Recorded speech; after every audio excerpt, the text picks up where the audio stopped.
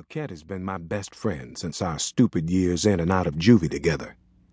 I was just another hardhead growing up in the Ninth Ward section of town and always breaking into something or getting popped for possession of stolen merchandise. A cat was a little harder. Being the baller he wanted to be, a cat didn't get his life on track until going through a little boot camp program the city of New Orleans had set up. A cat kept his edge, though, when he got out, but now had some focus in his life. No more drug dealing for him. From the days of rappers like Rakim, my boy always had some rhyming skills, so he watched the trend being set by brothers in the N.O., like DJ Jubilee, Gregory D., Manny Fresh, and later Master P, and decided to try that life for a change. A cat, or AK as his fans knew him, was on the come-up. AK's 6'3", built like a tank frame, high yellow complexion, and thug appeal had panty droppers from legal to illegal age lining up to hear him spit that fire. "Watch your mouth, AK," I said in a stern voice. "That's my—" "Yo, what?" he laughed. "I know you weren't gonna say fiancé. She's the one who called the wedding off, remember?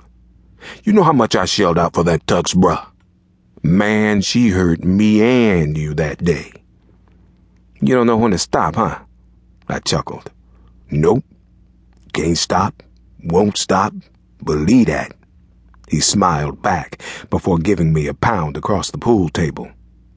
A cat's familiar R.I.P. tattoo on his forearm jumped out in its dark markings. "Any new tats?"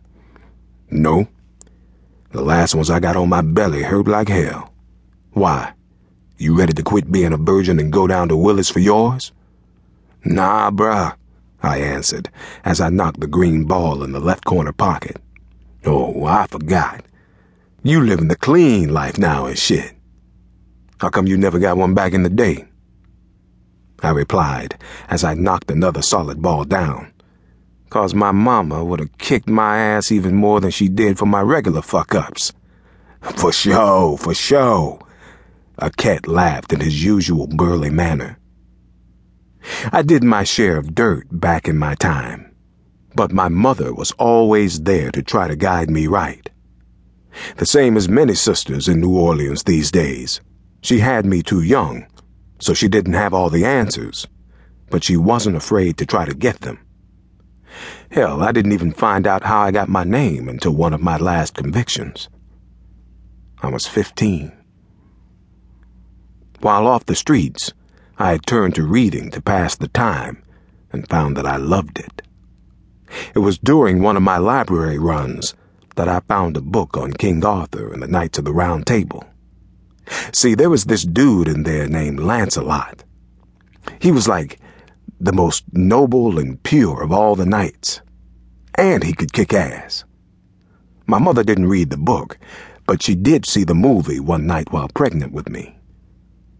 She had such high hopes for me before I came into the world, and all I had been doing was pissing it all away. I never told anybody my full name, but I did try to live up to it, and my mother's vision for me once I was released.